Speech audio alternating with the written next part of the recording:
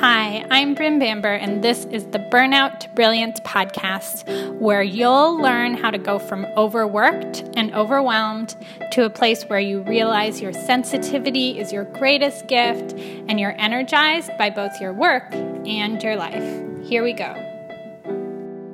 Hi, everybody. Welcome to episode number 3 of the Burnout to Brilliance podcast. I am recording today in my closet to see if the sound quality is better. So today I wanted to talk about the number one cause of burnout and how to overcome it. And I wanted to start by letting you know it's not what you would expect. Maybe you're thinking it's too many things to do. Maybe you think you're burnt out because of your boss or your family or everything that's happening for you or your debt. But I am here to tell you it is something else. And I think you'll be surprised by what it is, and then it will totally make sense. So I wanted to tell you a story that illustrates the number one cause and why some people end up burnt out and other people don't, even though they're in very similar situations. So when I got my first job out of university, it was my dream job. I was super excited. It was running educational programs for youth, and about 8 months into that job, I made a big mistake. I essentially asked a very personal question to a student of mine on a day when she was in a really vulnerable state, and I got in trouble for it. When I got back to the office, there was an angry voicemail from the partner on the project who was threatening to cancel the entire project because of the error that I had made, and I felt really terrible about it. I felt really ashamed. I started to beat myself up. It was a young woman who had already gone through a lot, and so I felt really bad that I had asked her this question on a day that was already quite challenging for her. And ultimately, I wasn't able to recover. I started to feel more and more exhausted at my job. I was really worried about making a similar mistake, so I started to be really perfectionistic. I would take a whole week to write and edit an email because I was worried about the response. I felt overwhelmed, and eventually I quit. I couldn't do this job, even though there were many things about the job that I loved. I just wasn't able to recover from this mistake. Now, I wanted to tell you this because 3 years after I made that first mistake, I ended up working back at the same organization. I took 2 years off. I moved to a yoga ashram. I studied meditation. I studied my mind. I connected to a higher power, and then I came back to the same job. And when I was back at the same job, I made a very similar mistake. It wasn't the exact same thing, but it was about the same magnitude. And this time I was able to recover. I was able to apologize and make amends and work through my feelings of guilt and shame and continue to do the work at the job despite the mistake. So what was the difference? The first mistake, it was my first job out of university. I was trying to please my boss. I was trying to be perfect.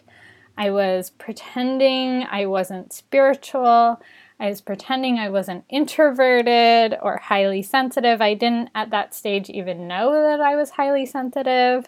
I was pretending that I wasn't queer. I was really trying to fit in and to please others, and I wasn't really being myself. So the number one cause of burnout is not being fully yourself. And I've seen this time and time again with clients where they're trying to fit into a male-dominated workspace and they're a woman, or they're trying to fit in some way. They're holding back part of who they are, and that's essentially what burns them out. That's what makes it not possible for them to recover from these bumps in the road that ultimately happen.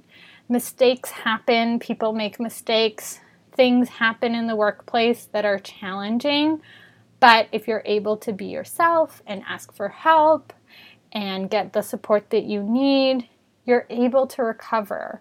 Whereas when you're trying to fit in, you're people pleasing, you're trying to be perfect, and you aren't allowing yourself to be fully who you are, that is when people end up really overwhelmed, really drained, and burning out. So, how do you overcome it? There are two parts to overcoming not being yourself and ultimately overcoming burnout. Part one is you.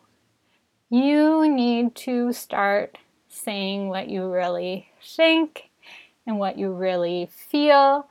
And obviously in the workplace, it's not appropriate to talk about everything, but start to challenge yourself.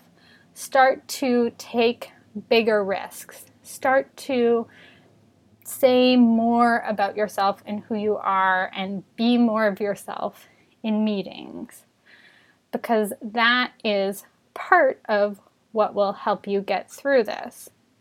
The second part is your environment. If you're in a workplace that really is not supportive to who you are, sometimes you just have to leave. There isn't an option. You don't feel safe enough to be yourself in that workplace. And so it's time for you to start looking for another job or position that is going to be better suited to you.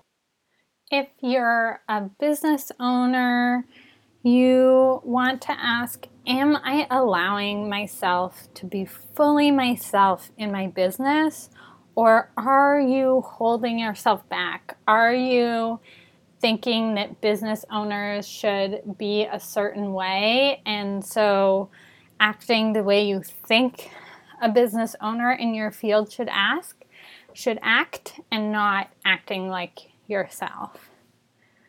So here are some mini challenges you can do with yourself to start bringing more of yourself to work or to your family, your business, wherever you are spending a lot of your time.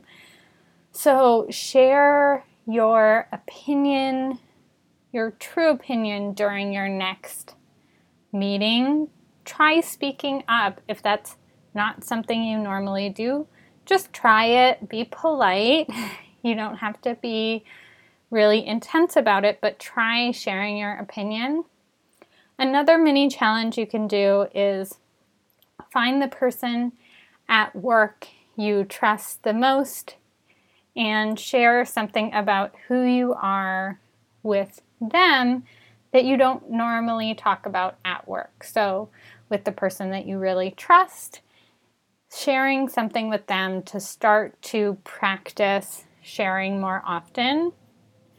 Another thing that's helpful if you are feeling overwhelmed and burnt out and you think this might be your issue is to journal about who you really are, how you want to show up, what you want to share, and journal about what you're holding back. What are the things you don't say in meetings? What are the things you don't share with your colleagues? And why is that? And the final thing that you need to do is to assess. Feel into your gut about whether you can truly be yourself in your current workplace. So tune in, feel your gut, Feel your body and feel if your workspace is a place where you can truly be yourself. So I'm thinking about you. I totally know what it's like to be burnt out and overwhelmed.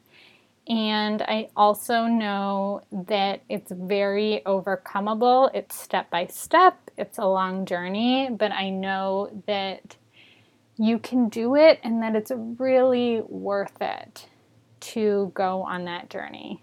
So I am thinking of you. I am sending you support to go out there, to be fully yourself, and to get your energy back. Thank you so much for listening.